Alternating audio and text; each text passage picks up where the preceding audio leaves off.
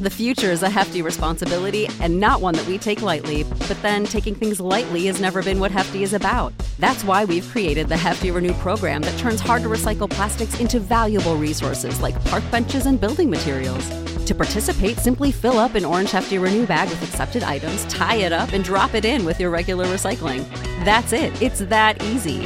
It's time to rethink recycling with Renew. Particular valued resources may vary by geography. More info available at heftyrenew.com.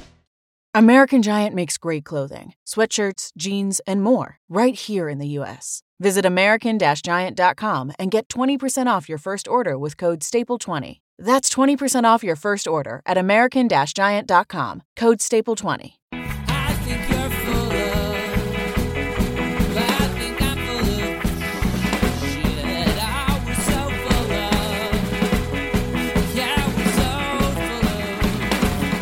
I think I'm full of, I think you're full of, I think we're full of shit.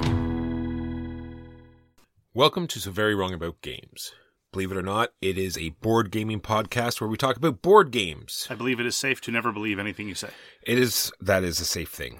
Today in Canada is Remembrance Day. In the United States, it is Veterans Day, which always makes me think when we play these historical war games to always show some respect while you're playing them and realize what they represent. During this show today, we're going to talk about games we played this week, news and why it doesn't matter, and our feature game this week, which is Cloudspire by Chip Theory Games. Not involved in this week's episode is an introduction of the two co-hosts. My name is Michael Walker. Oh, I stand corrected. My apologies. I am here with my great friend, Mark Bigney. How are you doing today, Mark? I'm very well. How are you? Mark, what did you play this week? Played Wavelength. I've been looking forward to Wavelength for a while. This was a review copy that was sent to us by the publishers, and I just want to get my quick reactions right out of the way because actually it's a lot of the things that I played this week are going to have echoes later on when we do our feature review of Cloudspire. Some of this was because I went and played games in the aftermath of Cloudspire, and some of this was just because I'd been thinking about these things when we're playing Cloudspire. Wavelength is very much the same kind of structure of code names where there's a clue giver and a whole bunch of people trying to guess things in two teams. It's a competitive game with two teams. One of the differences is that in Wavelength, the clue giver switches from round to round, so it has one of the benefits of something like, say, Decrypto, whereby everyone gets to both give clues and receive clues. And honestly, it is one of those games where, and I mean this is incredibly high praise, you can tell that the designers knew exactly the kind of social experience they wanted to elicit, and they designed a game that elicits that perfectly. This is one of the most carefully crafted gaming experiences I've had in a very long while. And to give a sense of what the game is about, you have this beautiful wheel, which is this big, chunky, visually impressive toy that will randomly spit out a section, a pie section of a rainbow shape, more or less. So imagine a semicircle, and it'll spit out a proper spectrum. And your job as a clue giver or the psychic is to get people to turn a knob such that they are able to indicate the correct section of the circle that you want. All this is hidden to them, though, and the only tools that you have as psychic to you is a spectrum, so from bad to good, hot to cold, Walker to Bigney, for example. I don't think that card is in there. Maybe they should have an expansion there. And then you give them a clue.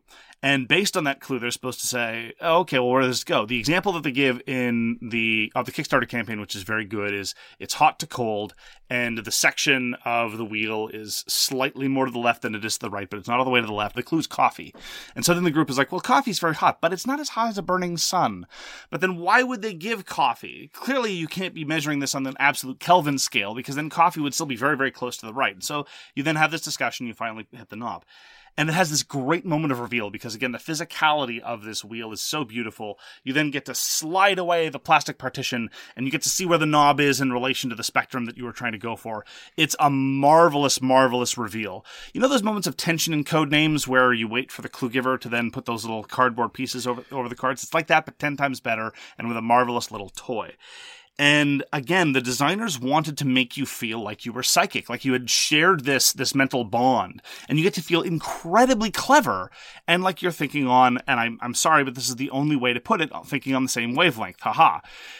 That was not even intended to be humorous. It's just the best way to express it.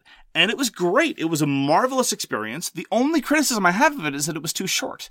You play to 10 points, and you can score up to 4 points per round, and so it tends to you tend to knock out a game extremely quickly. Or maybe we were just lucky in our first couple of playings, and we happened to be on the right page. It is very much the kind of party game experience where you and I want, where you get to trash talk the other teams, you get to try to lead people down a false path because all the discussion is public. It's got moments of drama, it's got moments of elation and success. Anyway, as a social experience, I think Wavelength is absolutely without peer in this kind of sphere, and it's very much what I was hoping it was going to be. The only criticism I have at this point, other than the fact that it's too short, is that the marvelous physicality of the wheel is great, but if you see pictures of the wheel, you'll understand this. It is very easy when attempting to do the big reveal, and you slide away the partition, to accidentally rotate the wheel that is actually determining where the spectrum is, and obviously that's a big no-no. So you have to remind everybody, grip it by the base, grip it by the base. And of course that starts to sound dirty after you repeat it for the 17th time, and people often tend to forget. So far, every game I've played, someone has either come close to notching it over, or has actually notched it over. And that's a bit awkward, and it's a little bit of a blemish on a beautiful thing. I really enjoy Wavelength. I can't wait to show it to you, and I really do think that the designers deserve credit for producing exactly the kind of experience that they were trying to elicit, and that was Wavelength. Oh, I definitely wanted to give it a try. Like when you said that you switch clue givers every time, I sort of was like hesitant, right? Because, Why is that? well, just because part of Codenames being the code giver, it's nice to have like sort of a strategy. It's like, okay, I'm going to, knock off these, 2 groups of 4 words and then work on these ones that are harder. Like you look at your words and you sort of like plan out your thing, and then I feel that's part of the game. And if it's, that's gone, then maybe, but now that I see it's nothing to do with words at all, it's like this completely different thing. I definitely want to give it a try. It does have the advantage of just being able to spread out that different kind of experience. Being a clue giver is different from trying to guess something. And you're right that aspect of trying to go down a list and systematically. Speaking as a clue giver myself, I've never been a very good clue giver in Codenames. I don't know that I've ever gotten to that level of 4-dimensional chess, of seeing past to the 3rd, 4th clue or what have you. But I will say that in the context of Wavelength, another benefit that it has is you're not limited to, you don't have to care about spelling like you do in Letter Jam, and you don't have to worry about what constitutes one word like you do in Just One or in Codenames. The other problem, though, and you've actually reminded me, is the guidelines for what a good clue is, or what an acceptable clue is, I'm not a huge fan of. They say that it's supposed to be a single idea. And naturally, as somebody who's studied metaphysics, the history of metaphysics in the West, what constitutes a single idea is actually not as simple as you might think. And in fact, their examples lead me to some degree of confusion. A specific example that they have in the rulebook is, don't make it a compound of 2 clues. Because then you start worrying about, well, this clue is on this end of the spectrum, this clue is on the other end of the spectrum, let's triangulate between them. But the example they give is, a good clue might be texting while driving. To which my response is, well, that's clearly 2 things. That's obviously 2 things conjoined into one. And the counterexample that they give as a bad clue is texting while driving a Honda Civic. It's like, well, how is that more of 2 clues than... I mean, yes, arguably you can break that down into 3 constituent concepts if you really wanted to. Arguably 4 if you wanted to separate Honda and Civic. But anyway, the point is that there's a certain degree of ambiguity, and I was sufficiently not confident that I'd internalized specifically what they wanted in terms of clues, that I just read that paragraph to the table, and immediately, without my indicating anything, a couple of people were like, wait a minute, that's nonsense. And so we got an idea of how to proceed, and there were never any moments, as you sometimes get in Just One or in Codenames, where someone gives out a clue or someone does something like, nope, that's wrong, you failed. But it was a little less clean than I'd like. And so suffice to say, I have yet to encounter one of these games, and we're comparing very different games, where I felt that the rules for acceptability were completely cast iron. So, well, Letter Jam got close, but again, then you have to spell everything correctly, which some people just completely aren't willing to do. Anyhow, maybe this will go away with further plays of Wavelength. We will keep you apprised. I kept on my, quest of playing a lot of the same games over and over again, a lot of, gateway games. Carcassonne more, but I did get to play Carcassonne Gold Rush, and it does very, very interesting things on the Carcassonne template. You're, building these mountains with, mines in them, and you're putting out these tokens, and you have less meeples to put out. But instead of meeples, you have this tent. So you're either putting out a meeple or you're working with this tent. So you're moving this tent from off the board onto the board, or you're taking these tokens off the board where your tent is, right? So every time you put down a mountain tile, it has these little gold nuggets on it. And if it has 3 gold nuggets, you put these 3 counters on it. And then at the end of the game, there's going to be these little gold nugget symbols on the counters, and they just give you straight up points. And if you finish the little mountain range that the gold nuggets are on, you get all of the tokens. So that's fairly interesting. And then instead of getting points like a city, you get points. You just add up all the little gold nugget tokens that are on the map pieces, and you get that. And then the twist they do on the roads, it's actually railroads. So you're connecting these railroads to all the towns. And the twist is there that they're only worth 1 point like they are in Carcassonne, but if there's a single train and only a single train on the track, then they're each worth 2 points. So you can really mess with people by throwing an extra train on their track or whatever there. And the other very interesting thing is, I guess the example would be cloisters in Carcassonne. Instead of cloisters, they have like cities. It's a single tile. You put the city down and it has a number of tracks exiting from it. And you're going to get 3 points per track that goes to another city. So as in if it loops around back to the city, then that's just 1 track. So, but if they go out to 3 different cities, then you'll get 9 points. And I thought that was pretty neat as well. And that's Carcassonne Gold Rush. I love the Carcassonne variants. Yeah, I played, I think it's South America one or maybe. Maybe Amazon. Yeah, there's an Amazon so many one, years, yes. so many years ago I played it. And I know someone that has it, so I'm going to grab that next. I remember it being interesting. I remember not liking it very much. It's like you're sort of like under a time limit, like this boat sailing down and you have to like sort of play ahead of the boat. You have to keep ahead of it or something. I'll have to remember how to play it, but since I'm going through these again, trying to, bring the level of gaming up, we'll see how that goes. Well, that reminds me vaguely of probably one of my favorite of the historical variants, namely the New World, where there's this settler that marches west. And there are whole rules about what you can do west of the settler and most of the actions east of the settler and all these other things. Anyway, it was beautiful. I also like seeing the different art styles of the different Carcassonne. We actually played Vanilla Carcassonne recently, and I was reminded that I prefer Carcassonne with a smaller number of players because I think that ups the interactivity, whereby you really do care about muscling in on a specific other player's thing. It also became clear, it was a really good illustration, I think, of our discussion a while ago about competitiveness and competition, because it became clear very shortly on through the game that people were playing this kind of sort of as a co-op. People were drawing tiles and explicitly saying, okay, where can I put this so that it doesn't really hurt anybody? And specifically placing it so it's like, oh, okay, I see you're building a city. I'll add this city tile to your city because I don't have a city that's currently under construction. And that was very helpful that they had vocalized those, because it helped manage to flick a switch in my thinking. Oh, I'm not having a competitive experience here. This isn't really working in the same way as a game normally is.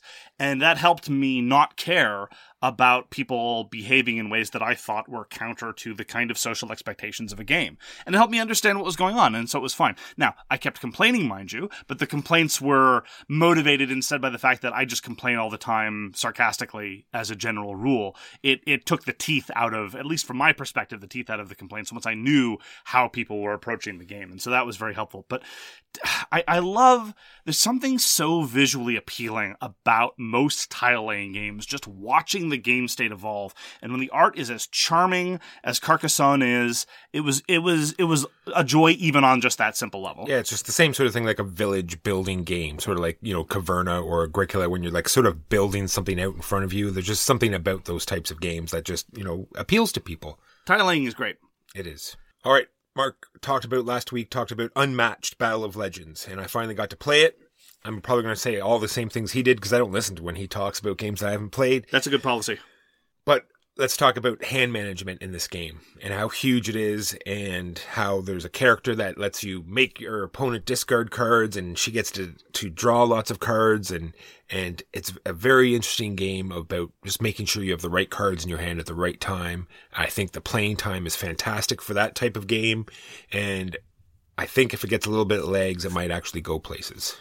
Yeah, it's strange because a lot of other games that you've played that you've not enjoyed. I'm thinking specifically of BattleCon Exceed. And you talked about how, it's just, you either draw the cards you need or you don't, or what have you. There's a certain amount of card throughput that I want out of games of this ilk. Now, it can be complicated, well, not complicated. It can be involved like BattleCon Exceed. You can do things to draw more cards or fewer cards, but there's a certain amount of throughput that you're guaranteed. Or it could just be something bone simple, like, for example, Sakura Arms. You're going to draw 2 cards at the end of your turn. Simple. But in the case of Unmatched Battle of Legends, the amount of cards that you draw is so vanishingly small compared to the rest of your other actions. And you can effectively skip a turn to draw all of 2 cards in a game where your hand size is nominally 7.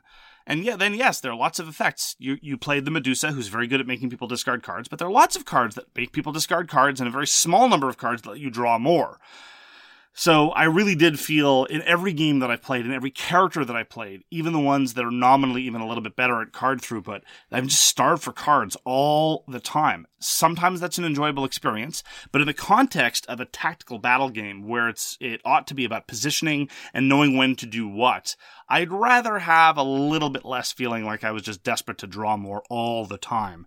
So yeah, that's my chief criticism of Unmatched Battle of Legends. I'm glad you enjoyed it though. You're absolutely right. The playing time is marvelous. Yeah, so I only got to play it once, and I thought the way you were moving around the board and keeping out of, range and stuff on such a small board and in such a, I want to say basic game because that makes it sound like it's simple. It's not, overly simple, but just the fact that, the positioning does matter.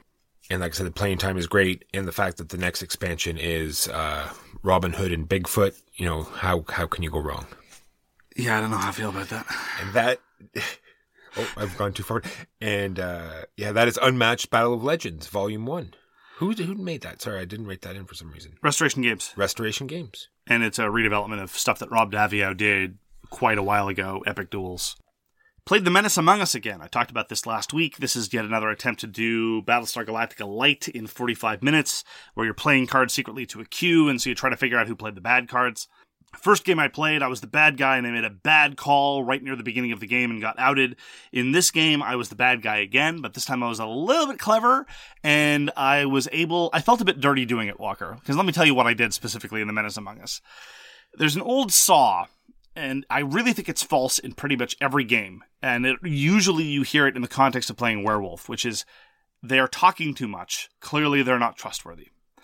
And in the context of Werewolf, I mostly think it's false. In the context of games like The Resistance and better games, it's even more false because the way you win as the good guys in The Resistance is by talking, by getting information into the system. Most information you can. Precisely, by making sure that everyone's on the same page.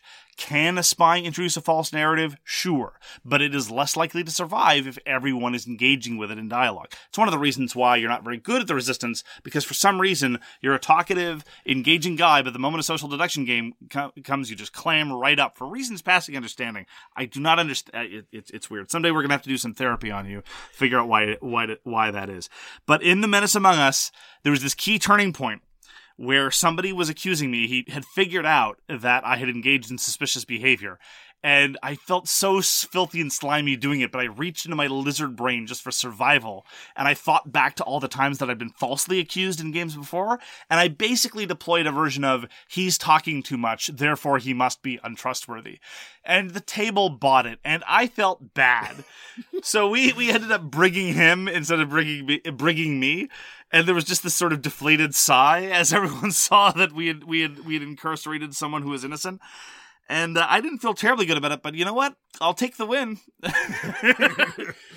But what I hoped about The Menace Among Us was that it was worth the slightly janky setup and slightly janky teardown, because everybody gets a unique deck consisting of 2 different unique deck elements. And so sorting out all the cards is a bit of a pain. Very much like Dominion. It's compared to Dominion in terms of the setup and teardown, although not gameplay. And I really liked it. I thought it was thoroughly enjoyable. It's clever. It gets done what it wants gets done very economically. There's a fair amount of opportunity to keep yourself hidden as a bad guy or pick your spots. There's a certain amount of hand management. Sometimes as a member of the good team, you're forced to do terrible things, which is something that I'm kind of okay with sometimes, so unless it doesn't introduce too much noise. And it moves along at a great clip. And so for people who don't like the intensity of The Resistance, but are getting a little bit tired about the random noise of Secret Hitler, I think The Menace Among Us is kind of sort of in a good middle spot for that. And so I'm going to keep it around. It's a shame that it's a big box, because for quick social deduction experiences, I'd rather have something small that I can toss in my bag, and The Menace Among Us is a big box full of cards. But it's great, and it it does get a little bit of mileage out of its components. The way you trigger a vote to break somebody is you're expected to snatch a laser pistol off the table. So there's this two-piece, it's not a particularly impressive piece of component, but it's relatively large, and it sits there on the table, and sometimes people just start staring at it, wondering if anyone's going to, metaphorically speaking, pull the trigger and call a vote. So I'm very pleased with the Menace Among Us. I'm probably going to be keeping it in rotation, and I look forward to more experiences. I'd like to know what it feels like to be a good guy in the Menace Among Us. That, I think, is the last bit of data that I need to sort of round up my opinion. The last thing I'm going to talk about is just Barren Park. The fact that there's going to be expansion soon, and when we played it this week, I just thought about all the elements that this expansion is going to, bring in, and just, sort of play out in my head, while we're playing normal Barren Park, how that would work, because in the expansion, you're going to be able to play these gigantic green pieces, but you have to give up 2 pieces to play them, and there's going to be a monorail that runs through, and you're going to go up to 5 map pieces instead of 4, and I'm just really looking forward to trying out, this new, multi... I love these module expansions where it has all these, new things that you can add. Really? I hate module type expansions. I like it because you can use piecemeal, right? And if there's some parts you don't like, when you have an expansion and adds a whole bunch of things and they make it mandatory, and there's like this one little thing you don't like, then you're almost obligated to use it all. Or if it's a module, it's like, okay, well, I like that one, or you can slowly introduce them to your group instead of, loading them all on. Or if there's some new players, you can play, vanilla game with, one of a small module that just sort of, you like personally. So yeah, if the non-modular expansion has bad stuff in it, obviously it would be better if it had been modular so you could take out the bad stuff. But all in all, I like it when a game has a little bit more editorial direction, and I feel like I'm playing a designed experience and the designer knew what they were doing rather than throwing a whole bunch of stuff at the wall. On that topic, Vindication. Walker, are you ready to go long? I'm ready. I have many feels about Vindication. I have a lot of very conflicted feels about Vindication. Vindication was a successfully kickstarted game.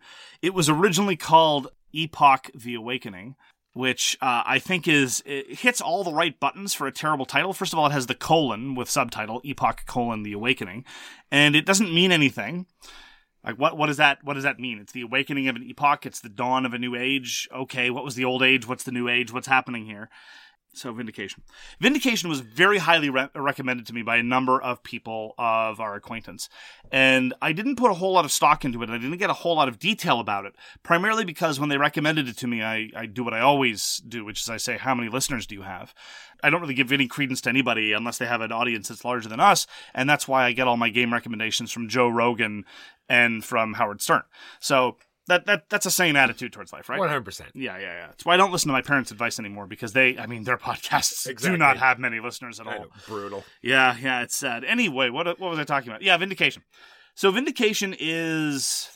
So, nominally, it is a fantasy adventure game, where you wander around doing fantasy adventure game types of things. You recruit allies. You get stuff. You kill monsters. In point of fact, Vindication is an engine builder. Which is so far so fine. Like, I don't like if it's an overland adventure game. It doesn't have to feel like anything in particular. It doesn't have to feel like Prophecy. It doesn't have to feel like Talisman. That's okay. I'm fine with that. It doesn't have to be a tactical combat game like Assault on Doomrock. That's all right. But it's a bad engine builder, Walker. It's a pretty bad one, because effectively what you need to do is get your cubes to where they want to be. There are 6 attributes, 3 primary ones, 3 secondary ones, and the way you get secondary attributes is by combining 2 different primary ones. It's all along a color wheel. If you want a green secondary attribute, well, then you need 1 blue and 1 yellow. Primary attribute, they turn into 1 green. Fine. That's fine. It's a color quest. Sure. No, and honestly, that part I have no problem with. When I made that realization, when I said, oh, this is just an engine builder game, that's okay. That's fine. I had no problem with that. The trick is... Then the question is, what are you actually doing mechanically over the course of the game? So if there's a disconnect between the theme and what's actually going on under the hood, that's okay. But what are we doing in point of fact? What are the primary ways that we interact with what's going on under the hood? Well, you kind of have almost a tableau builder element to it, in that you have these different companions. Those are the easiest ones to get at the start. You might get other things called traits. You might have things get relics, whatever. There's a whole bunch of different cards you can get that help you either convert cubes or do something else. But the most common thing you're going to do, especially at the start of the game, is, okay, I have this cube. I put it on my companion. My companion says I get to put 2 cubes somewhere else. Okay, there we go. I'm on my way. I can use those 2 cubes to buy something else. Or if I get 2 cubes over here, I combine them into something else. Yeah, so far it's a Euro game.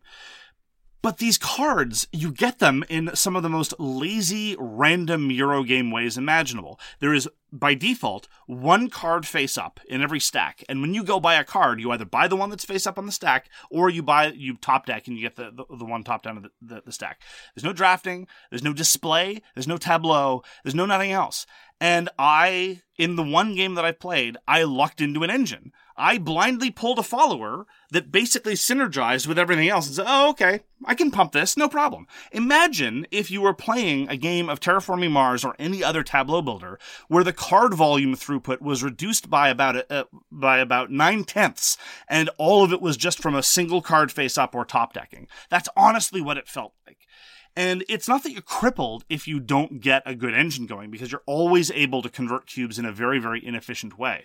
But looking back on who did what more efficiently, it was honestly not because they had an overarching goal to get to a place that they needed to get to, but it's because they stumbled upon cards that were good at conversion. On the topic of multiple different expansions, Vindication was a very successful Kickstarter, so it's got about 6 modules built into the base game. None of them really address that fundamental issue. One of them puts the game into overdrive and gives you a 4th action available on your turn that is more or less more powerful than all of your other 3 actions. But everyone gets access to that. And honestly, I'm not sure. I'm curious to try some of them, maybe. Because despite the fact that I felt it was a relatively poor engine builder, it was a reasonably quick, reasonably enjoyable experience, and a lot of other people really like Vindication. It's just once I saw what was going on, I couldn't remain very enamored of it from a design perspective. The component decisions are also deeply, deeply puzzling. There are these giant miniatures that serve no purpose. We're talking about 4 or 5 inch tall miniatures. One of them is the start player marker. Fully 5 of them serve only to function in, number 1 of the add-on modules, and number 2, they don't serve any gameplay purpose at all. They're just, this is the guild you're working towards. They serve Kickstarter stretch goals, Mark. Precisely. That is exactly what they serve.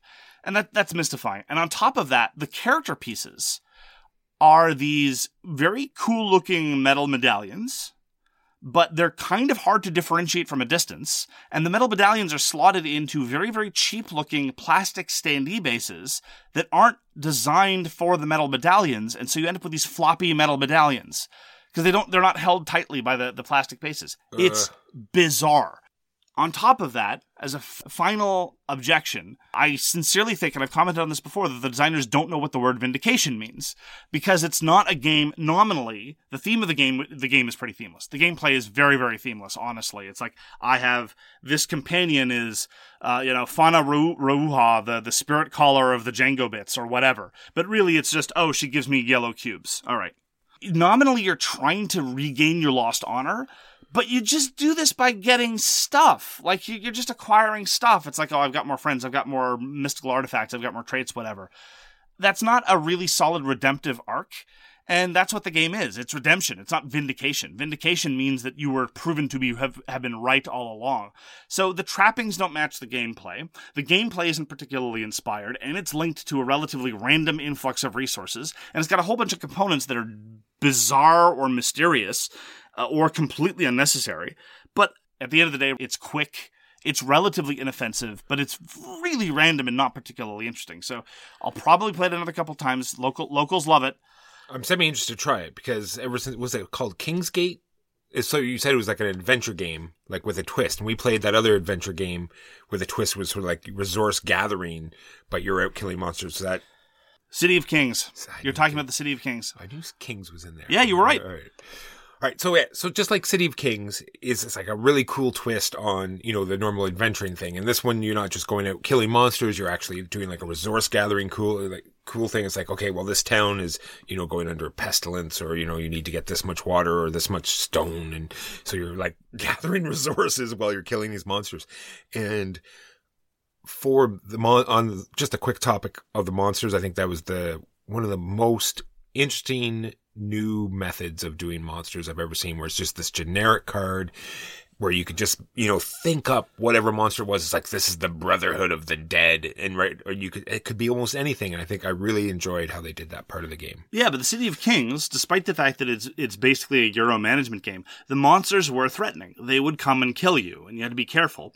In Vindication, there are monsters to kill, but they do the thing that we've been complaining about recently. They just stand around waiting to die. You just go and kill them. Until you have the right resources. And then it's like, okay, now I'm ready. Can you come just over here? You have to convert. Can you slide right there? Thank you. Slide on the thing. You have to convert your yellow cubes and your red cubes into orange cubes, and you use the orange cubes to go kill monsters.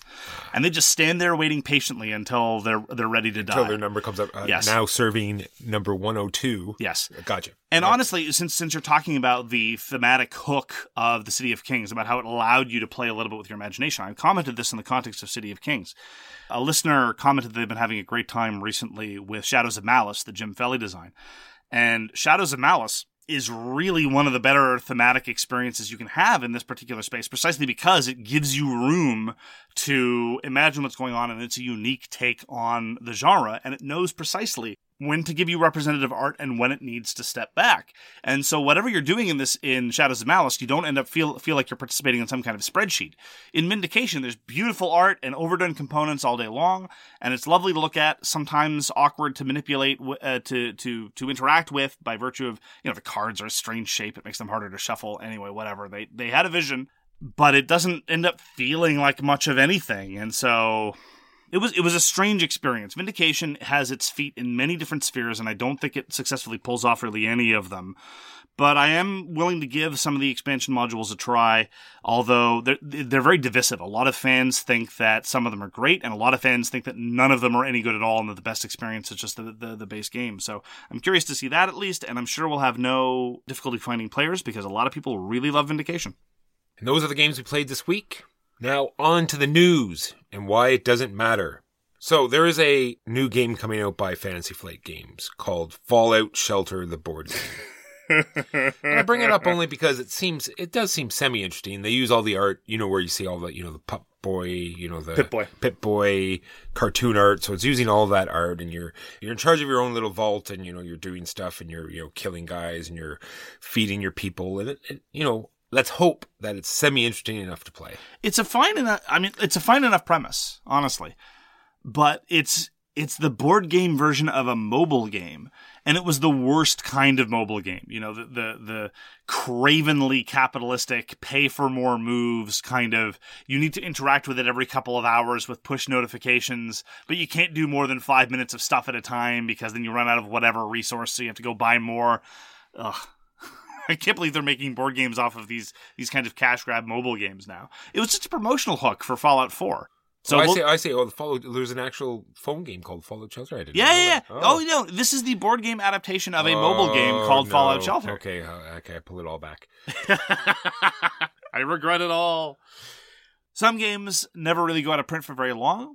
And even though it's not one of my favorite games, I'm very happy to report that WizWar is going to be in its 9th edition. Steve Jackson Games has acquired the rights to WizWar, and they plan on publishing a version possibly sometime in 2020, possibly later. And my first reaction when I read this story actually was, wait, haven't they already published a version of WizWar? I just assumed that any publisher that's been around for a while has had their hands on the WizWar license at some point or another.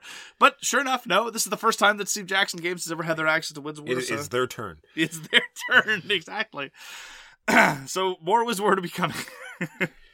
So there's a game coming out by Madagot Games, by the same designer of Inish, and it's supposed to be Inish in Space. It's supposedly might be called Beyond the Gates.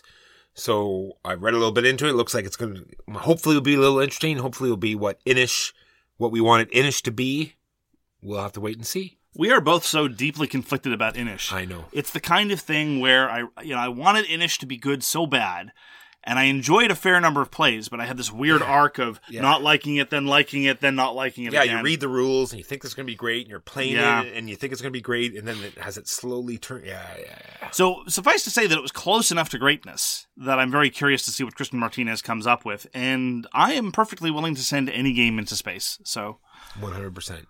And on that same topic, it was in the same block, the fact they were talking about a little bit more about Kemet in the 1.5 and the new rule book. And I just want to put it out there that they should do a big box Kemet Big Box with the rule book in it, so we can fit all these expansions and the game into one box. I can fit all the expansions in the. Oh, can you? I think I've You gotta ditch the insert. Oh, I haven't ditched the insert. Oh, sure.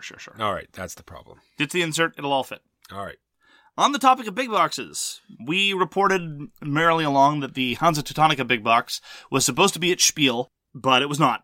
It was not to be found at Spiel, and the publisher now says that the Hansa Teutonica big box is going to be published in early 2020. So, more news to follow. We still don't know exactly what's going to be in there, whether it's actually going to be a big box. I hope it's not too much of a big box, because on the topic of fitting everything in the box, you can fit all the Hansa Teutonica contents into the small box, so I hope they go with that, but we'll see.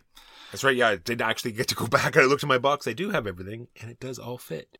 All right, DEI, Divide et Impera, which translates, because I just said that awfully, I'm sure, translates into Divide and Rule. It's by... I encourage everyone to go to iTunes and give us a negative rating based on our Latin pronunciation. There you go. It's by Ludus Magnus Studio, the same guys who did Sina Tempora, which is also terribly pronounced. But anyway... from the little that I played of Sina Tempora, I'm enjoying it. I'm enjoying it quite a bit. This is back to dudes on a map, Risk style, moving, little units and mechs around and multiple people at once. I haven't had a chance to look at the rulebook closely, but I haven't seen a game like this in a while, and I'm hoping it's going to be very interesting. And that's DEI, Divide et Impera. Lastly, on Kickstarter, there's a fantastic game coming out. Sometimes How do you know it's fantastic, Walker? Well, because I'm excited about it, Mark. Sometimes I'm looking up things online to put into our news segment, and sometimes that doesn't mean you have to hype them. You can just mention them as notes of interest. Well, because I'm genuinely interested this time. Okay. That's semi-okay, and I'll include Sure. that. that caught my eye. I'll talk about that. Tell us about this fantastic thing that you haven't played, Walker. This is this giant, round plastic behemoth thing that represents a planet, and you're drilling down into the core, and you're putting these mining drones out and these big bases and pipes that you drill down into. It's called Titan, Mark. Titan, the planet mining drilling game. That's not what it's called, but it's called Titan. Well, I mean, it should have I wouldn't blame it for having a subtitle, because there's already a very famous game called Titan. So yeah, I was surprised that it didn't have it. Slash. It's been a while, and they have different audiences, so I guess it's okay. This is by Holy Grail Games, designed by Matthew Podvin. I'm doing awesome here. I'm just nailing all these enunciations. Crushing it. Crush. Sparta. Pff. All right. Anyway, take a look at it. It's on Kickstarter. It's got probably about 10 days left after you hear this podcast.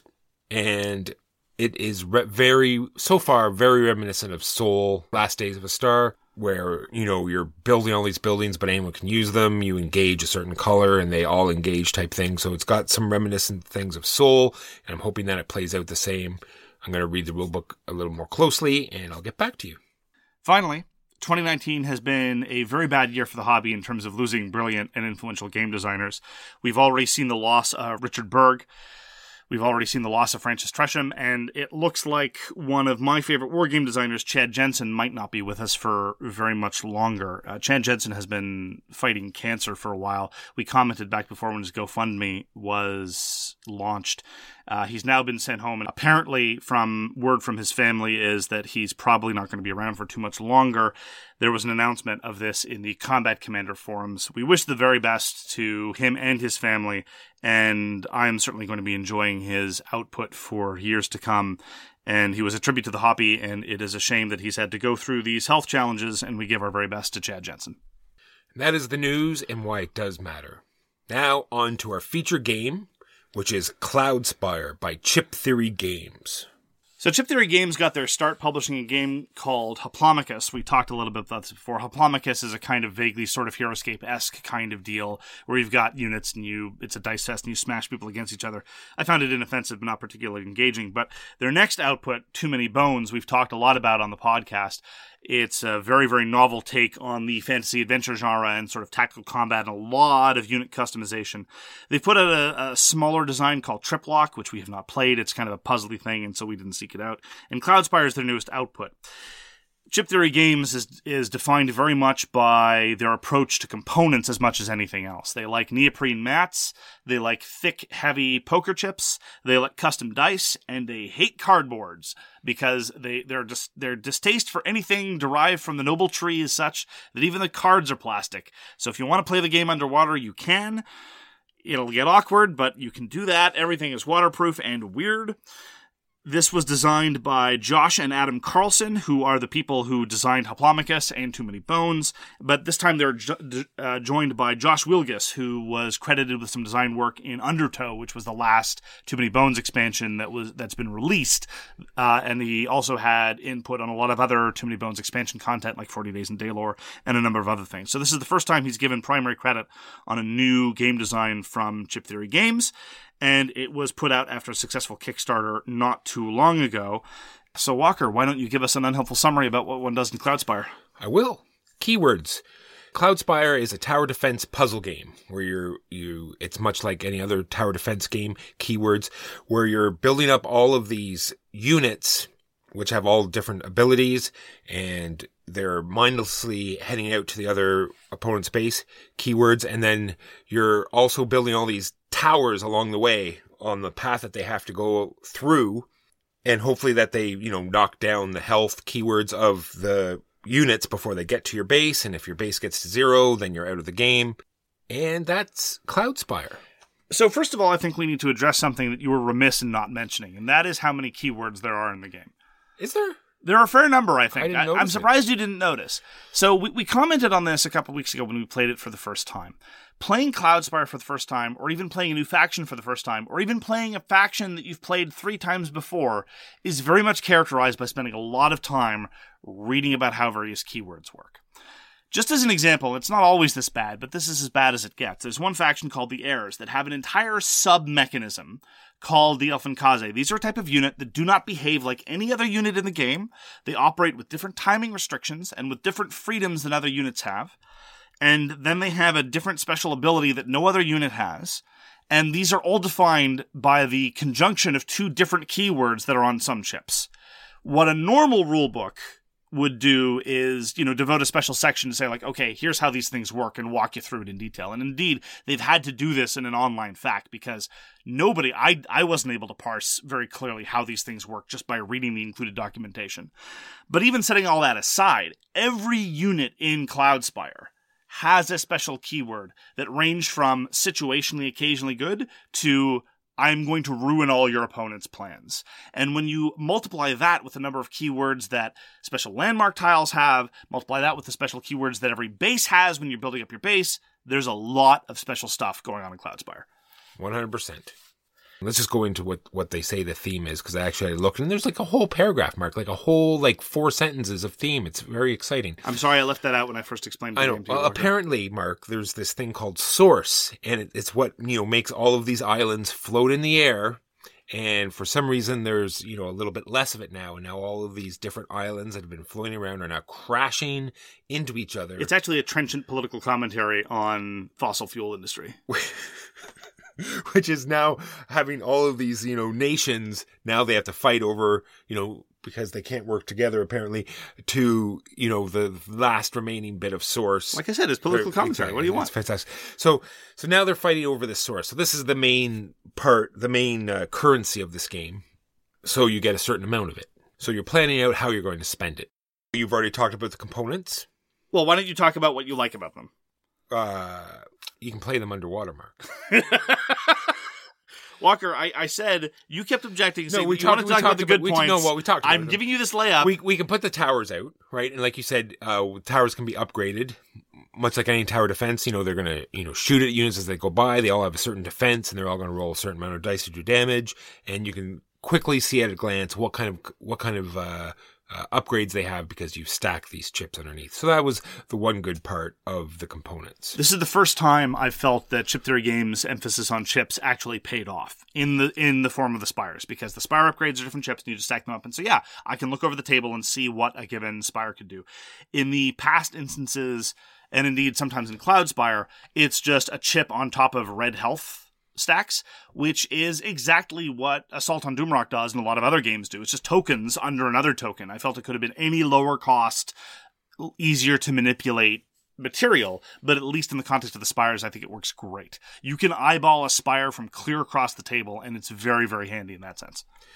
Now, there's no question that all the components are nice. Now, whether or not they all increase gameplay value, that's something that we can talk about, or I'm sure we're going to talk about later. Well, I'd like to talk about it now, but apparently we're supposed to talk about the good things first and the bad things later, independent of how conceptually... We're supposed to fight about that every time we talk. Right, so a lot of these things you need to shuffle. You're supposed to shuffle these giant neoprene mats every How day. do you shuffle neoprene? Exactly. I still don't know how you shuffle neoprene. A little neoprene mats that you have to shuffle those as well. How do you shuffle neoprene? I want them to tell me. And then, we had the chip stack that I had that exploded wasn't ones that I was supposed to shuffle, but there are some chip stacks that you need to shuffle, so that's also a pain. I also still have difficulty with Chip Theory Games cards. If you grip a deck of cards, you have to be very careful to not have all the cards in the middle fly out and engage in unintentional 52 card pickup.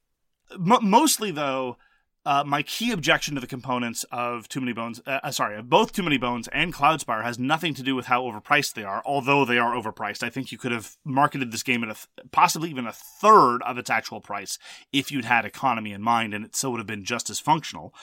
It's that the key information on minions and heroes is almost impossible to read. It's these tiny, tiny numbers on these chips. It's a question of pure graphic design. You can eyeball a spire from clear across the table, but if I want to find out how a minion operates, I need to get it right in front of my face, and that's not an eyesight problem. That's because the numbers are super tiny. Now, normally, just for context in terms of quality of components, I normally don't tend to see possible upgrades. A lot of people, they look at a game and it's a gift, right? Especially for publishers. And they say, okay, well, those coins could be metal. These things could be improved. You could enlarge in these and change the shape of these. I don't have really good sense for that. I, in fact, have a much more prominent sense of when the game is overproduced. It's like, this is not functional. It would have been more functional if it were cheaper. And I get that a lot with Cloudspire and other Chip Theory games.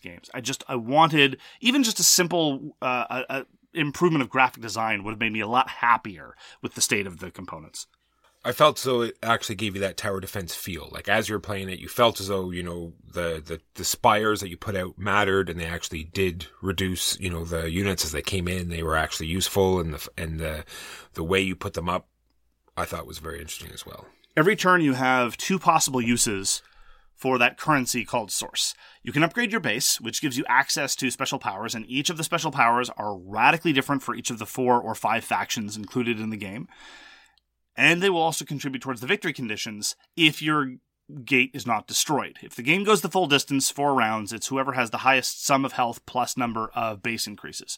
Alternately, with that same currency, you can build spires, which are also expensive and will also do lots of damage if you place them correctly. That trade-off, that strategic trade-off about how to use your currency and the way the spires worked, I thought was great. And there aren't a whole lot of good tower defense games, which is strange because it's such a well-established video game genre, and usually in video game genres, you tend to get some pretty good video game adaptations. Xenoshift Onslaught feels like a tower defense game sometimes. Dragon Valley, I think, is a pretty good tower defense game.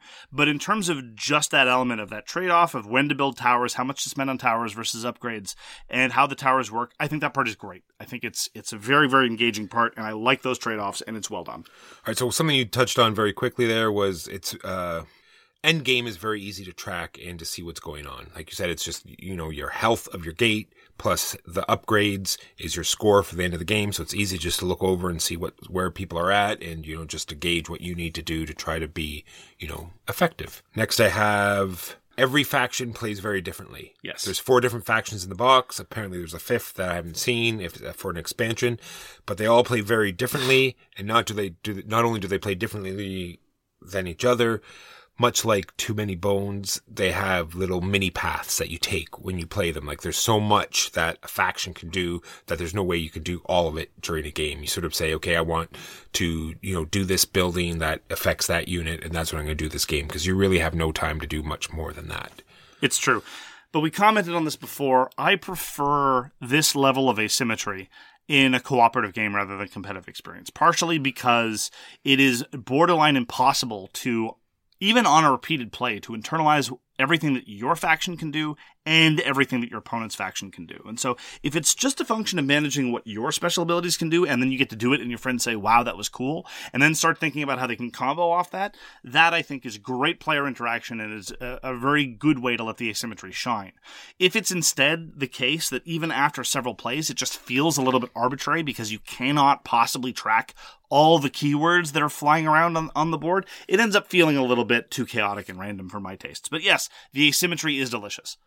There is a movement bonus. Like, your guys have a movement value. They move around the map, and you have heroes that you can manipulate as well. But sometimes they get a movement bonus, i.e. they move very well in trees or mountains. And I thought that was a very interesting way to do things. The way they just, put a little symbol of the terrain type, and, you're good for certain. Well, little is the right word. Yes, it's super tiny. And so shall we talk about minion movement? Not yet. Not yet? Okay. All right. I'll have more to say about this topic later. That's right. Then there's we didn't get into this much, but we sort of talked about path manipulation. A lot of computer tower defense games is, changing the path in which the mindless minions move and making them go through the towers twice or zigzag through them. We could see where it was coming up in the cooperative games or the solo games. But just the fact that it is possible and a different, strategy that you can take. I thought that was an interesting thing. Absolutely. It's the restrictions can make it a little bit hard to do it too easily, which is probably for the best. You can't just send the minions going off into the wild blue yonder too easily. But the fact that you can try to manipulate the geography that will have a very, very important ripple effects is a good aspect of control in the game. All right, the very last thing I just sort of touched on it, the fact that there is the versus mode where you play 2 to 4 players. There's a co-op mode and there's a solo mode. I think that's just very interesting that they've included everything in the box, and it's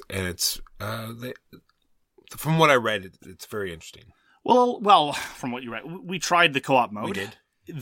I've tried the solo mode as well, and you can't deny that a lot of effort was put into it. There's an entire book of scenarios for the solo mode. There's also a separate book of scenarios for the co-op mode.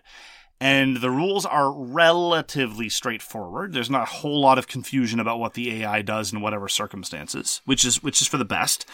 But they're not really to my taste. This is just a purely personal preference thing. They're very, very, very puzzly.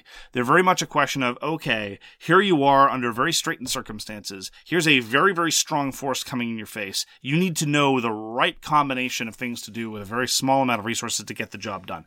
And the reason why I don't like that is, and again, this is just pure personal preference. If I'm playing a solo game, I would like it to feel like the competitive game as much as possible.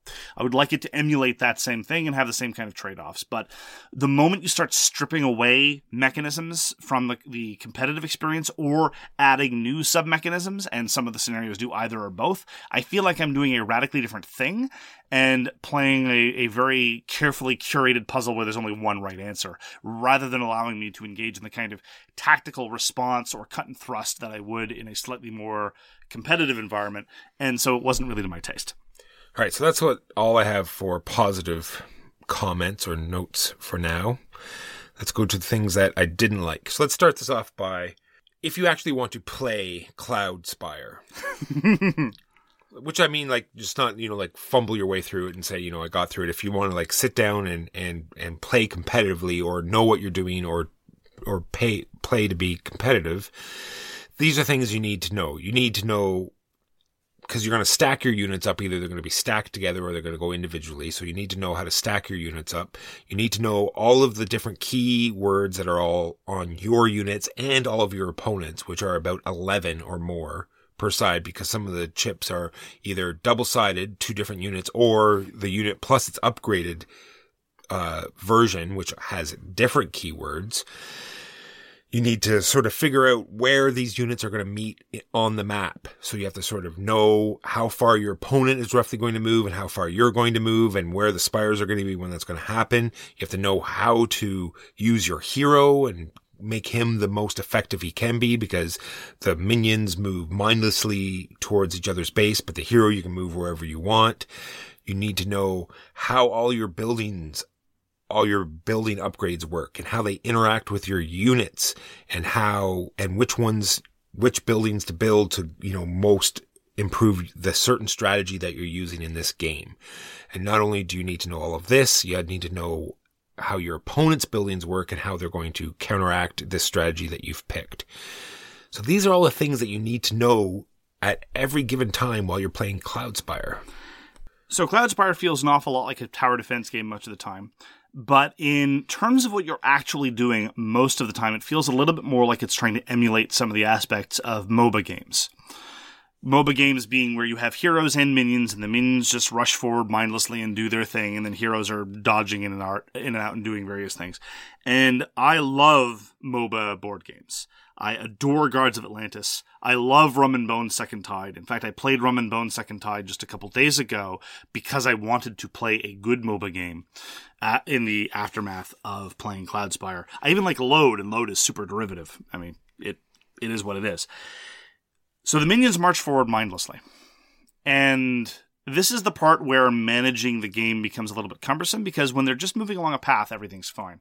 If they have additional movement capabilities, if they can move into forests or mountains or what have you, then things start to get a little bit obnoxious. The rules are relatively simple, but mapping out the actual consequences of how an individual unit is going to act in any given moment can be a little bit obnoxious. Just a little bit obnoxious.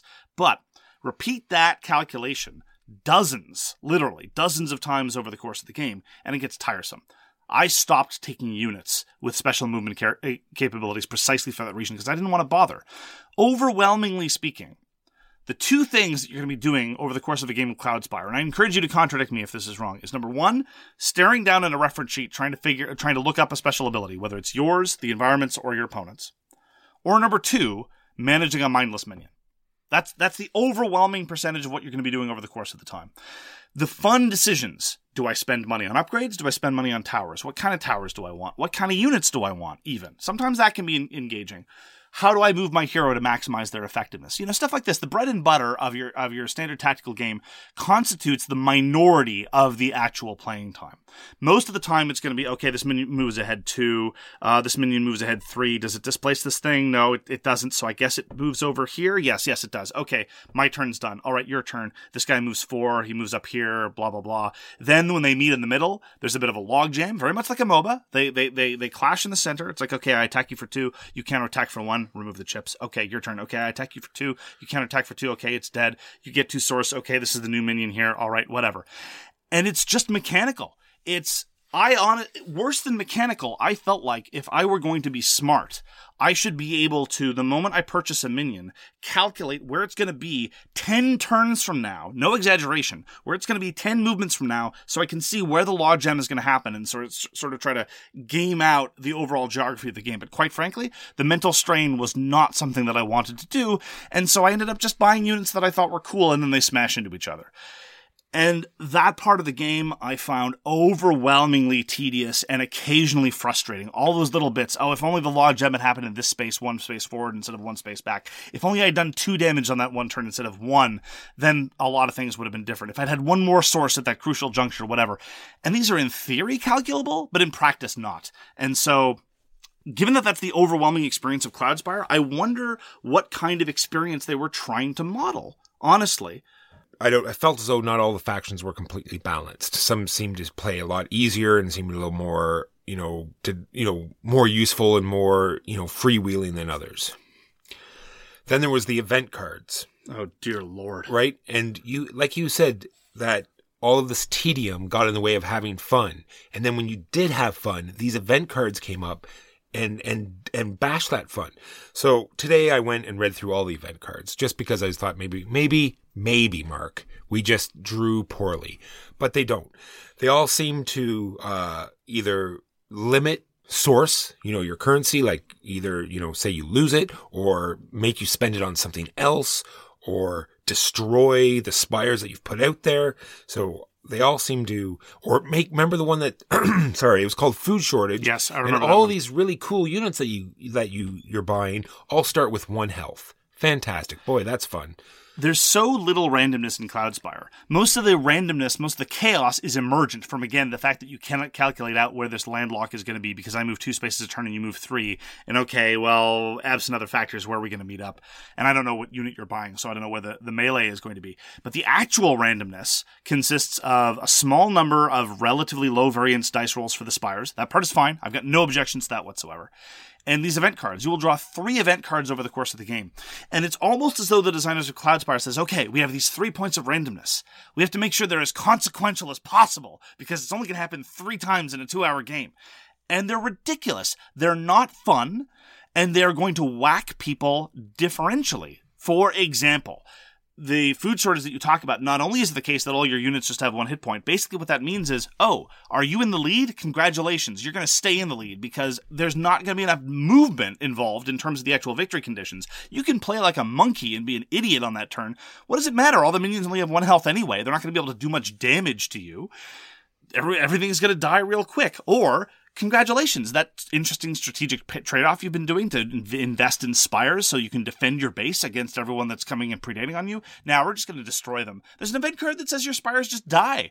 It's a little more complicated than that, but the net effect is that all the spires on the board die. There's no way to keep them alive, given the constraints of the game. Well, I just want to go a little bit further. Not only do they die, but they're then once again replaced with a landmark tile, which then makes it even harder to get them back again. Right. And some of the landmarks are easier to deal with, and some of them are harder to deal with. That part of, again, that's another part of variance, I'm sorry, in addition to the event cards and the dice rolls.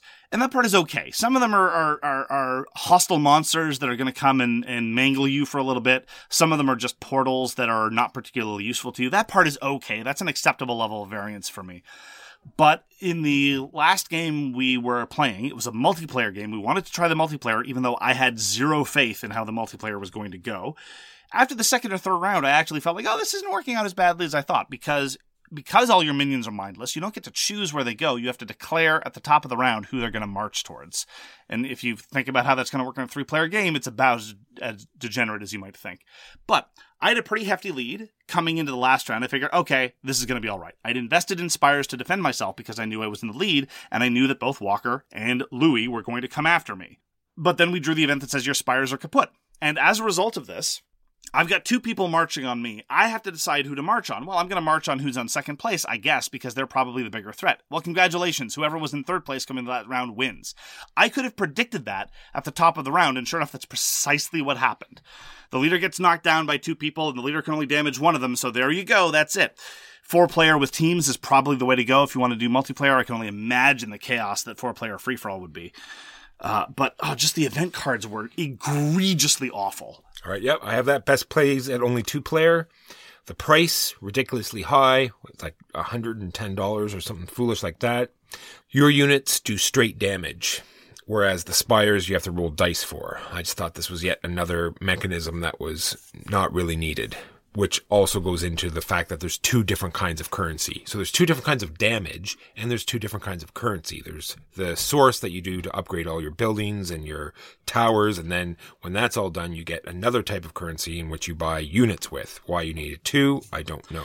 I didn't mind that because I actually felt a game that made the game simpler. If you just had the one currency, namely source, you then have to trade off upgrading your base, building spires, and buying units. As it is, you only have to trade off between 2 of those things, and then you have this other currency that's just for buying units. It helps streamline and simplify things. I agree with you, but I just don't understand. For some whatever reason, it just rubbed me the wrong way. That's fair.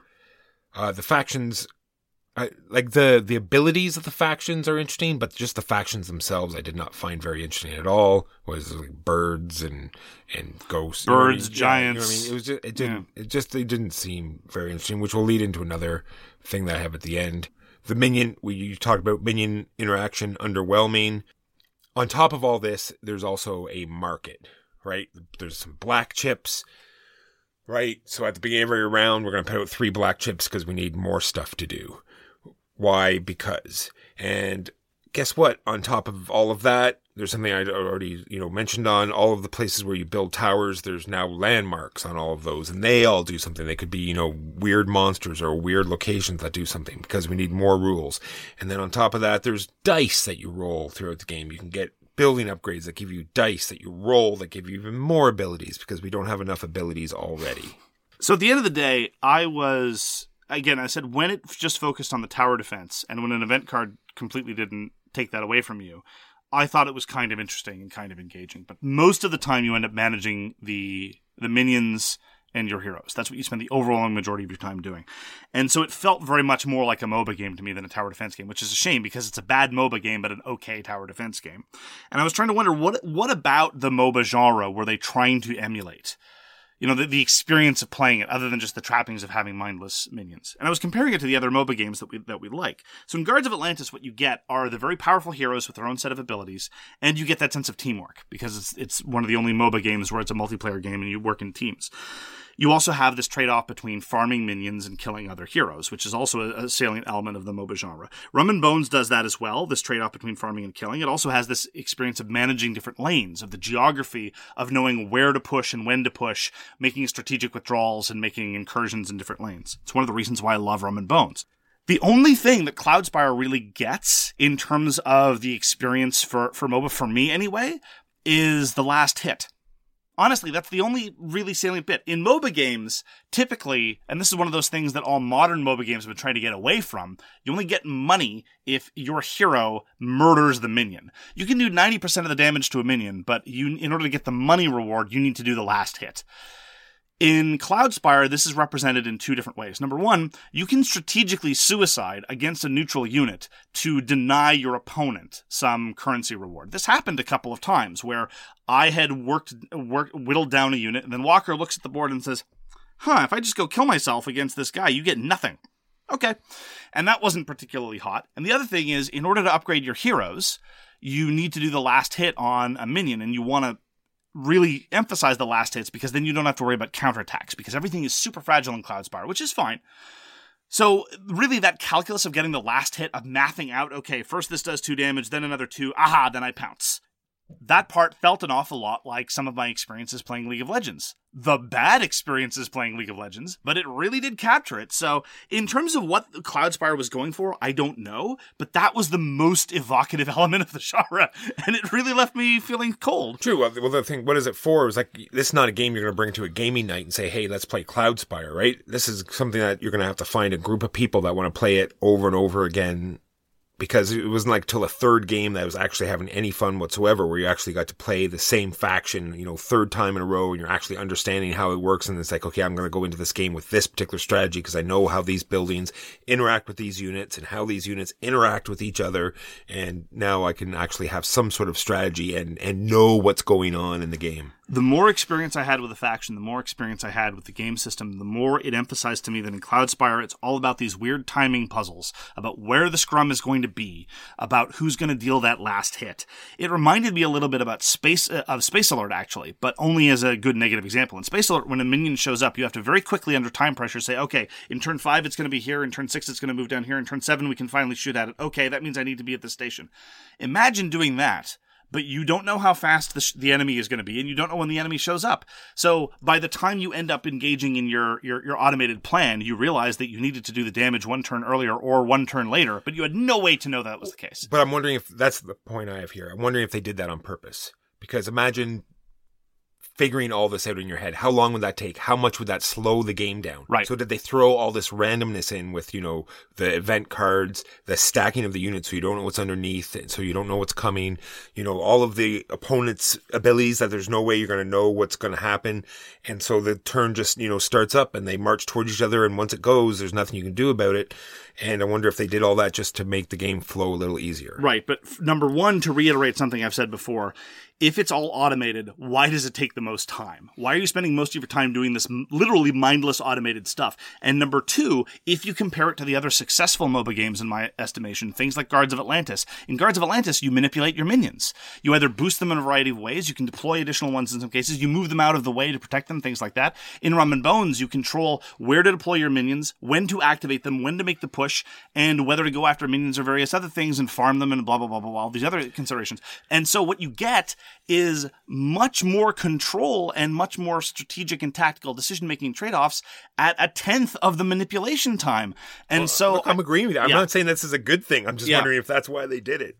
If so, I don't understand why they would commit to those design goals, honestly. I only have 2 more notes. I'm wondering if it would be more interesting if it had an IP behind it, right? If there was, if these factions were based off of something, would it give you more investment in them? Maybe. It's just one thing I thought of today. And last but not least, Steven Universe, I assume you mean. There, of course. Yeah. This is really my least favorite type of game, because I've talked about it before, where it's Robo Rally and Steampunk Rally, where everyone has their head down, where your opponent is doing all of these things and there's no way you know what he's doing or whether he's doing it right. Not that he's doing it wrong on purpose. What they're doing. What they're doing right. Whether they're doing it wrong on purpose or not. Maybe they're just misreading a rule, or they think these units interact with each other a certain way, but they don't.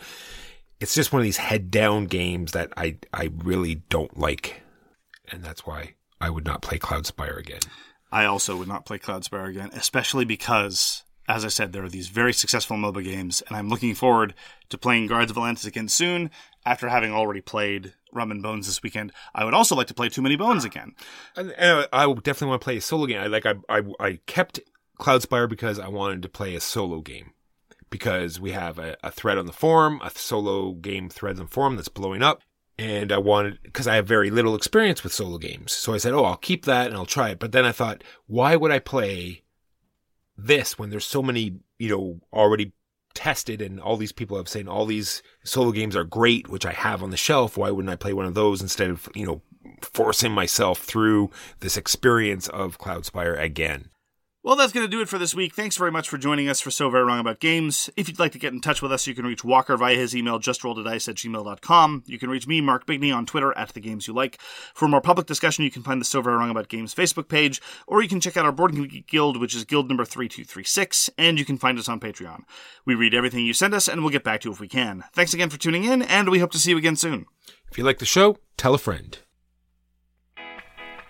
You've been listening to So Very Wrong About Games, produced by Michael Walker and edited by Mark Bigney. Special thanks goes to What Does It Eat for generously allowing us to use their most excellent song, FOS, as our theme.